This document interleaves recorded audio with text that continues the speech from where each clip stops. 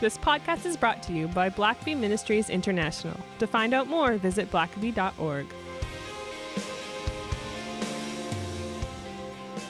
Well, welcome to the Richard Blackaby Leadership Podcast. My name is Sam. I'm your host, and I'm joined by Richard Blackaby. Always good to be with you, Sam. Glad when you can find time in your busy schedule to stop by and have a little chat. Well, I'm headed to the airport in about 3.5 hours, so we've got to make this quick. Well, we'll make hay while the sun shines, as they say.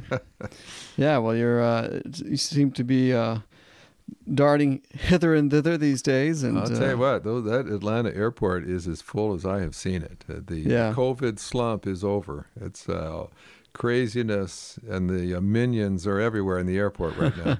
Yeah, well, my 3-year-old, she always points out every airplane that flies overhead. She always reminds me that you're on it. So so she knows you as the traveling man. So yeah. Well, and speaking of my 3-year-old and I guess maybe parenting at large, often we're told to sort of to be filled with grace. Where I'm obviously a huge softy when it comes to my kids, and I'll let them run all over me if given the chance. But there are times when you have to be the disciplinary.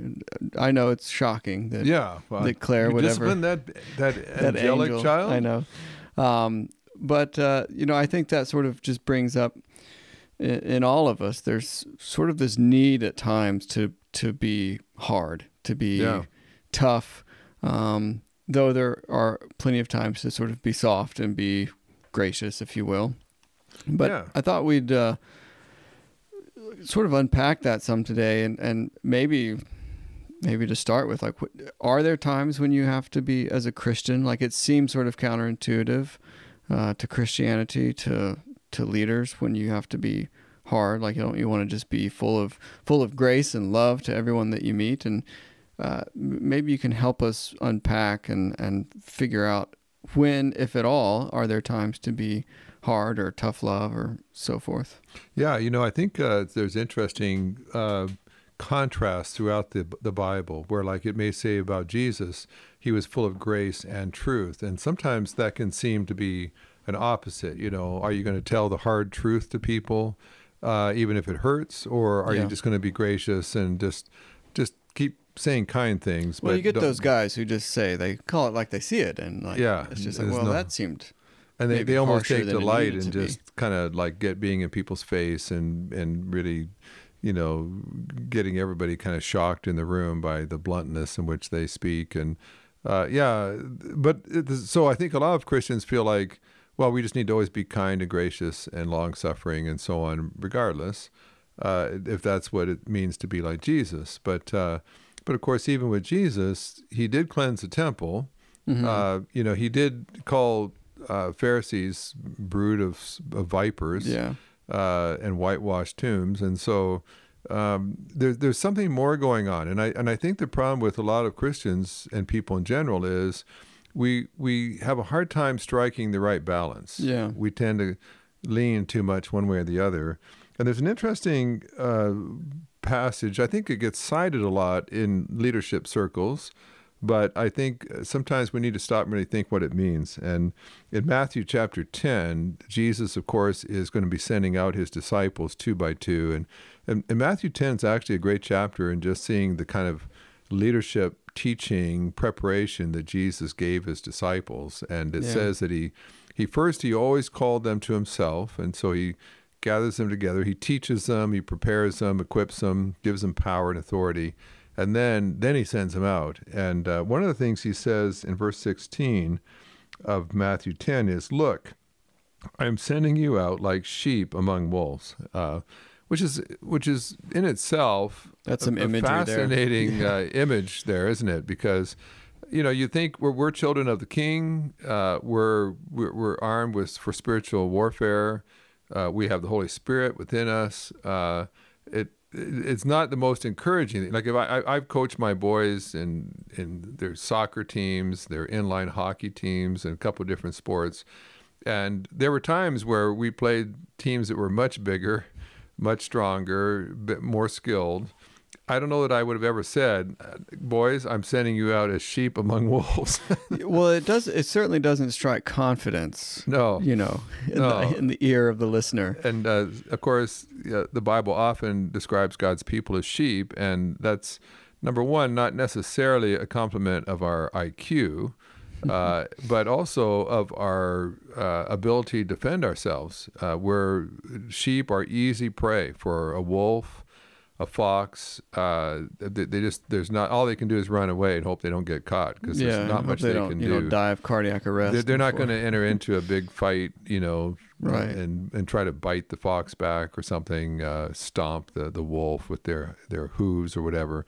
It's pretty well all over if the enemy gets in too close. Yeah. And so the only way, it's a bit ironic, the only way a sheep can stay safe, not even be smart, because they're not that smart either, they've got to stay close to the shepherd, basically. Mm-hmm. But so he says, you're basically sheep, and if the enemy gets its clutches on you, there could be a lot of damage. So he says, the answer is, therefore, be as shrewd as serpents and as innocent as doves. And he goes on to talk about being aware of them and so on. But that phrase, being shrewd as serpents, innocent as doves, I think in some ways describes the Christian leader. And sometimes I think we think that we just need to be innocent as doves, that Christians always just mean well, are always kind, always turn the other cheek, always think the best of everyone. And I mean, I think that you should certainly have that inclination, but as Jesus makes it very clear, there's a lot of wolves out there, and they would be happy for you to turn the other cheek. They'd be happy for you to not fight back. And before long, you'll all be dead, And so, so there is a time, I think, to be shrewd as serpents. And serpents, of course, have their own weaponry, if you will. Some serpents can bite, and others don't really. Some are just squeeze you to death. Yeah, they squeeze you to death, or they flee themselves. They just always are aware of what could step on them or harm them in some way. I remember here at this house here in Atlanta, I guess a couple years ago now, just all of a sudden hearing, I think my daughter-in-law, Sarah, hollering, and might have been your wife as well. And we look out a picture kind of window there in our living room, and there is a big black snake that has raised his head up, and he's literally looking kind of in the window, and he's slithered up on the driveway, and I had just never seen anything like that, right outside our front window. And so I went out to the garage, grabbed a hoe or something, and he was starting to come in the open garage, and he kind of saw me coming and turned around, and literally I just grabbed a hoe and jumped out to attack him, and he was gone. I mean, and I just remember looking around, and there's just no way he could have made it that fast, I don't think. Certainly down the driveway to the street, and even really across the driveway to the grass or shrubs. I've always thought the only thing he might have done is found some kind of hole between the house and the driveway and just slid down to below the house somewhere. That's a comforting. Yeah, it's comforting to know that there are snakes. But the good breeding. thing is, if it was a big black snake, then those are the good snakes. Yeah, and I want to kill. I was assured of that. I was assured that big black snakes are the good snakes, and I tried to explain that to my wife. Yeah, don't worry. Good luck. Dwelling and breeding and multiplying right below our house are a bunch of really good black snakes. Perhaps even in the walls. Yeah, who knows? Really. Don't let's not let Lisa listen to this podcast. Yeah, I'll tell her to skip this one. Yeah. So, but the snake nude. I mean, it's big. It's black. It looks pretty. It's powerful. It's powerful. Yeah. It apparently they feed on rats and stuff like that. So you kind of want them. They're called a rat snake, I think. Some of the big ones. So, but it knew to get out of there, and it did quickly and was gone. I've never seen it since. And for quite a while, Lisa would not just go out our front door. She would open the door and peer around the corner to make sure there were no other black snakes waiting nearby. But that, and what that said to me is, there's got to be snakes living around here I just haven't seen. They're smart enough to just dwell in places where you're just not going to run into them very often and get into trouble.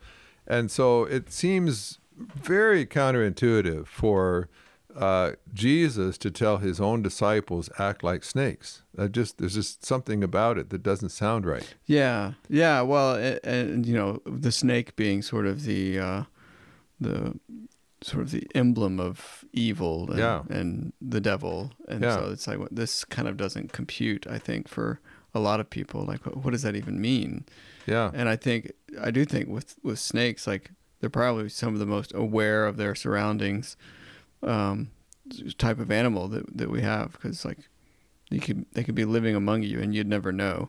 And they kind of like it to keep it that way for the most part. Yeah, that's their preference. Even Genesis 3, it doesn't say that necessarily the snake was evil. Of course, it's inhabited by someone who's evil and Satan, but it says it was cunning. Yeah. And there's something, cunning kind of has negative overtones, but it basically means shrewd. It means wise in a sense, cunning in the sense of dealing with other people.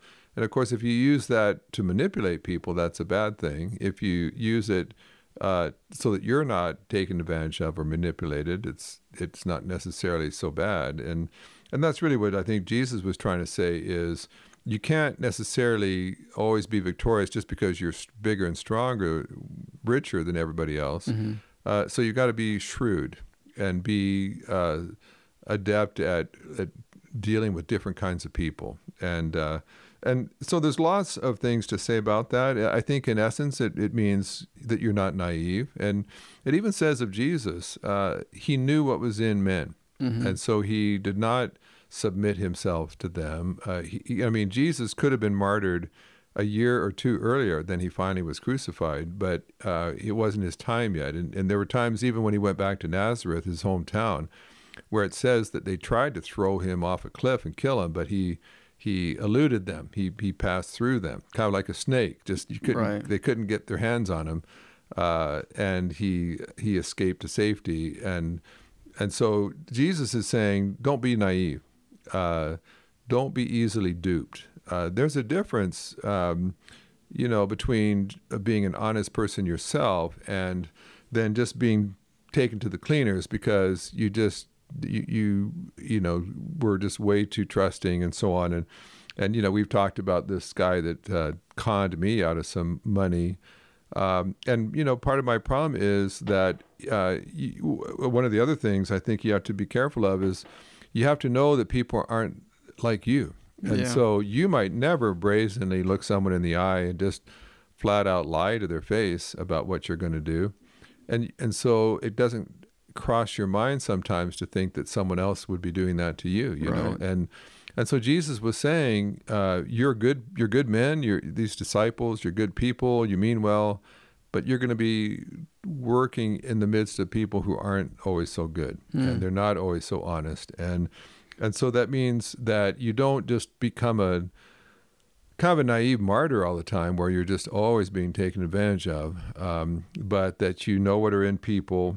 And so that means things like there are people that they're going to break their contracts. They're going to lie to you. They're going to be unethical. They're going to not follow through with what they said they were going to do. And you have to realize, sadly, that when you're doing business, when you're working with people, even when people say they're going to do something, that doesn't mean they're going to do something. Yeah. And I certainly have learned, sadly, that even when someone says, hey, we're both honest businessmen, we don't need to put anything in writing, or your word's good for me, you might say, well, I'm glad to know that, but I'd still like it in writing. And I'd still like you just to spell out exactly what it is that you're going to do and for what price and by what date. Well, and I think even for church workers, for pastors and so forth, like I think of even just when you're collecting volunteers for whatever you're doing, that means you don't keep relying on an unreliable volunteer. You know, like if someone in the church says, oh yeah, well, I'll be there to help clean up that yard or do whatever, and they don't, then that may mean, well, like maybe you don't ask them again, or maybe if you do, you realize that, they may not show up. And so, better have a backup plan. It doesn't mean just keep asking and just, throw up my hands. I don't know why they just won't do what they say. Yeah. Over and over and over again, they have the same problem, but I don't make adjustments. And, I think that, unfortunately, it's sad, but you can't just trust everyone's word. You can't trust that what they say is what they're going to do. So just because someone said they're going to, like I've got, I'm working out with a young man I know that drives Lyft, and I've got to catch a flight to the airport next week at 4:45 in the morning, and I'm just a little nervous about just trusting Lyft just to put in a call and then wait to see, because my flight's not that long afterward. So I've got a young guy who said he'd be glad to come get me, and I'll pay him for it, and we'll use the Lyft app to work it out. But I said, you just be in my driveway at 4:45 on Monday morning. Now, he is very sincere. I have no doubt that he intends to do that, but I also just don't know how good he is first thing in the morning. And if I'm counting on him remembering that, I could be in big trouble if he sleeps in and just forgot. So I'm fully intending to remind him the night before, and reminding him to set his alarm. And I may even ask him just to text me when he starts off toward my house, so I know that he's up and coming. And I also have my app ready if I have to at the last moment call for another ride, or call my son-in-law to come quickly and get me. Wow. Yeah. Well, I hope your son-in-law is awake at that time. Yeah. There's a good chance he will be. He's got two kids, but up in the night. But what that means is sometimes you can give a person a chance to be true to their word, but at the same time, you are aware that some people, even with the best of intentions, don't follow through, and they forget to set their alarm. They just got busy. And so I find that to be shrewd as serpents means also that you've got backup, and you're not, you know that people do sometimes forget, even for the best of reasons. Stuff comes up, mm-hmm. and people have to cancel. And so shrewd as serpents means you don't put all your eggs in one basket and then just go to, just assume it'll all be fine. Sometimes it is. But if you're not prepared for the occasional mess ups, then you're going to be completely thrown off, and you could really be harmed. And so, checking references, checking track records. I mean, if a person has been reliable and you've used them a dozen times already, then obviously you can kind of relax a bit more and realize, okay, this guy's reliable. But certainly in relating to new people, in particular strangers that you don't know well, you want to have that shrewdness up front, and just trust the red flags that come up. The Holy Spirit within you can certainly alert you to trouble, but you have to recognize His promptings and warnings, mm-hmm. and recognize His voice. And maybe one last thing I would just say with shrewdness is just address issues quickly. So when there is a problem, don't just sweep it under the rug. Don't just say, well, I'll have to deal with that at some point. I think shrewdness says, things only get worse the longer they're left unattended. So as a rule of thumb, when it's just maybe appearing that there could be a problem, if you jump on it now, maybe you avoid an actual problem developing. It was trending that way, but you had a heart-to-heart talk early on. You addressed the issue, the concern, and perhaps you've avoided something a lot worse down the road. So lots of things to say about that. I think sometimes pastors, I was talking to a policeman the other day that was just saying people like pastors and Christian business people often are the easiest to take advantage of, because they're honest people. They assume others are honest. They want to assume the best of people, even when they're giving all kinds of vibes that they shouldn't be trusted. And so in one sense, if you really do have a generous, gracious heart, you almost have to be a little more conscious of being shrewd as a serpent, because that won't be your nature. You won't like having to act that way. But for the sake of your church, for the sake of your company, for the sake of your family, for the sake of just your own well-being, even Jesus said there are times where in this evil age, you just need to be alert. And so the first half of that saying sometimes you need to be a little snake-like.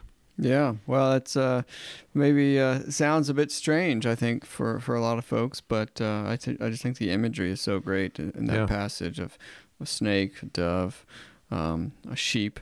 Well, maybe after the break, we'll look at the flip side of this, which is being innocent as a dove.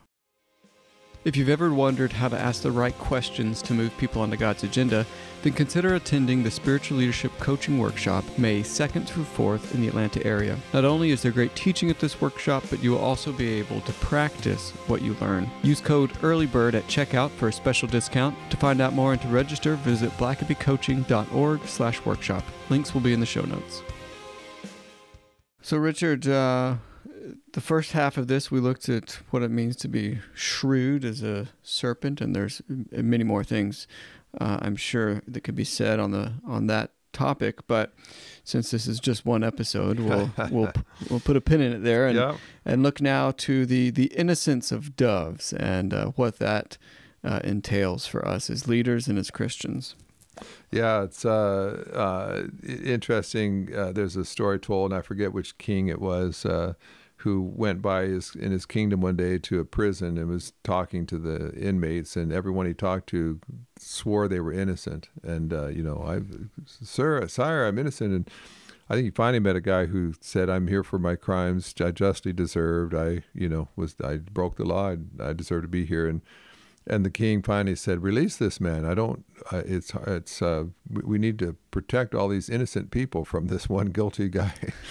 But oftentimes we all think that we're innocent, even if we're not. And but Jesus said, but you need to strive to genuinely be innocent, where you've not lied, you've not misrepresented yourself, you're not cheated, that you are in the position you're in, not because you just covertly try to subvert people and lie about them and destroy them, but that you have been above board in all your dealings. And so being truly innocent as a dove, and a dove is kind of such a harmless animal that you just don't think of it as doing anything to, hurt someone else. And if you see a snake and a dove, and somebody did something wrong, who everybody's going to suspect. Right, snake. But how can you do that?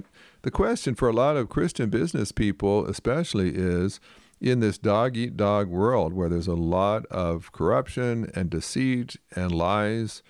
How can I protect myself, be shrewd as a serpent when I have to be, and yet, at the end of the day, still have a heart that's good, the heart that's innocent, that I haven't become evil. I haven't been sort of dragged down into the muck and the mire where a lot of other people do business. How can I go home at night? And I've had to make some tough calls. I've had to confront some unethical behavior, and I've had to call out some things that are not true. But then you walk in the door and you hug your 3-year-old little daughter and kiss your wife, and you think, and you come home with a good heart all the same. Yeah, you don't want to become cynical. I think that's the easiest sort of slippery slope to fall into if you're trying to be shrewd as a serpent. Yeah, and so I think you have to. The Bible talks at places about guard your heart. Don't let that evil that you may have to deal with evil. Maybe a good part of the day. I've walked through prisons where Christian prison guards are dealing with evil, and people are trying to manipulate them all day long and work the system. And when you come home, you don't want to keep acting like a prison guard with your kids, and your spouse. And so how can you kind of work with some tough people, some tough situations, but have a heart that's still tender and a heart that is still innocent and is good? And so you guard your heart. Be careful that you don't start becoming cynical. Listen to yourself. Listen to your thoughts. Audit your thoughts. And sometimes we could be appalled if we just stopped and listened to what was coming out of our mouth and what we were thinking. And you realize, wow, I'm becoming cynical. I'm becoming negative. I'm becoming critical of everybody. And I've had some people. I've talked to some policemen that their whole job. Some were narcotics officers, and so their entire job was looking for especially working with teenagers and young people, at looking for what's wrong, and they're experts at finding what's wrong. Well, right. That's good when you're a policeman. That's what you need to do. But then they would get all tearful and tell me, but when they came home, they couldn't turn it off. And right. so they were looking at their teenage kids, not at all the good they were doing, but just always all with a problems. Cynical, jauntist eye toward where what are they hiding from me? What's going on? And of course, if you're always looking for that, you're going to find something that at least appears to be that way. Mm-hmm. And so watch your heart, remain humble, and confess your own sins. Recognize you're not perfect. And I think one other thing I would just say is, really strive yourself to be an honest person. Mm-hmm. I think it was Mark Twain who said, if you're an honest person, you don't have to have a good memory. And he meant by that, when you tell lies, you got to always remember what lies you told so you can stick to your story. You don't change the story and get caught. And so it's like, okay, what did I tell this guy? Why did I tell this guy that the shipment hadn't been sent yet? I got to make sure I keep telling that same lie. And so I got to remember what lie I told to who. He said, get very stressful when you're constantly living a false life. But he said it's very freeing if you just always tell the truth. And sometimes it can seem more convenient. It can seem like you're going to avoid trouble if you just tell a little white lie here.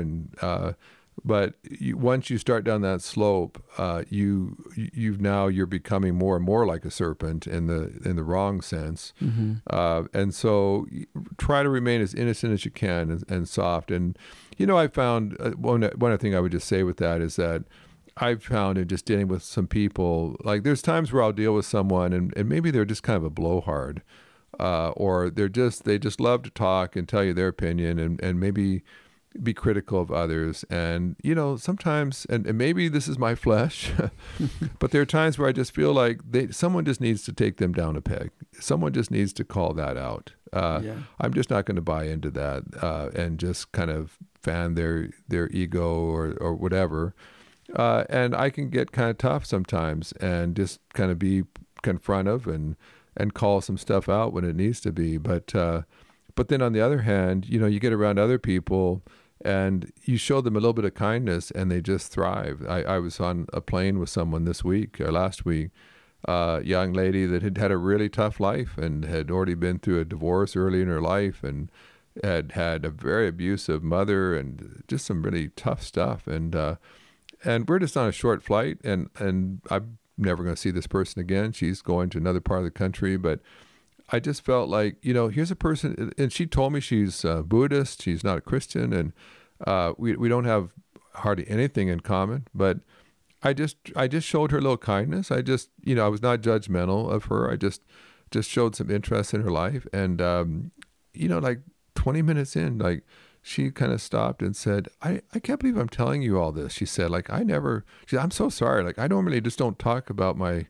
life to people. And, I just felt like all I was doing was just showing some kindness and interest. And it just sounded like she'd had a really tough life. And she's covered in tattoos all over. And just looking at her, you're going to say this person probably has nothing in common with me. But I just felt like she doesn't need a snake here. She looks like she's spent most of her life around serpents. Mm-hmm. She needs a dove, someone that isn't trying to get anything from her, just purely just trying to bless her in the few moments we have on this flight together. And so, I think our default should be to just be a blessing, to be kind, to be mm-hmm. gentle toward people. But you can always go into that serpent mode if you start to get some red flags popping up. And there are times where it's just really not appropriate to keep being a dove when you discover you're sitting next to a wolf. Then that's when you put on you put on the wise as serpent kind of routine, and you may not like it. You may want to get out of that mode as quickly as possible. But I think to be an effective leader, you have to have a serpent-like mode that you can put on when you need to, just mm-hmm. for your survival. And maybe that's what the other person kind of needs right now, coming back their way. They don't need more gentle doves right now, just kind of affirming them. they may need some wise handling. And so for some of us, you get pretty weary doing the serpent thing for too long. Yeah. And that's good. I think that's always as called for. Hopefully most of the time in your relationships, you can just be innocent as you conduct yourself and be kind and gentle with folks. And that's great. But if you're always that way, inevitably you're going to come across a wolf that's going to really give you a rough going over because you couldn't switch. You couldn't defend yourself against that. And so watch your heart.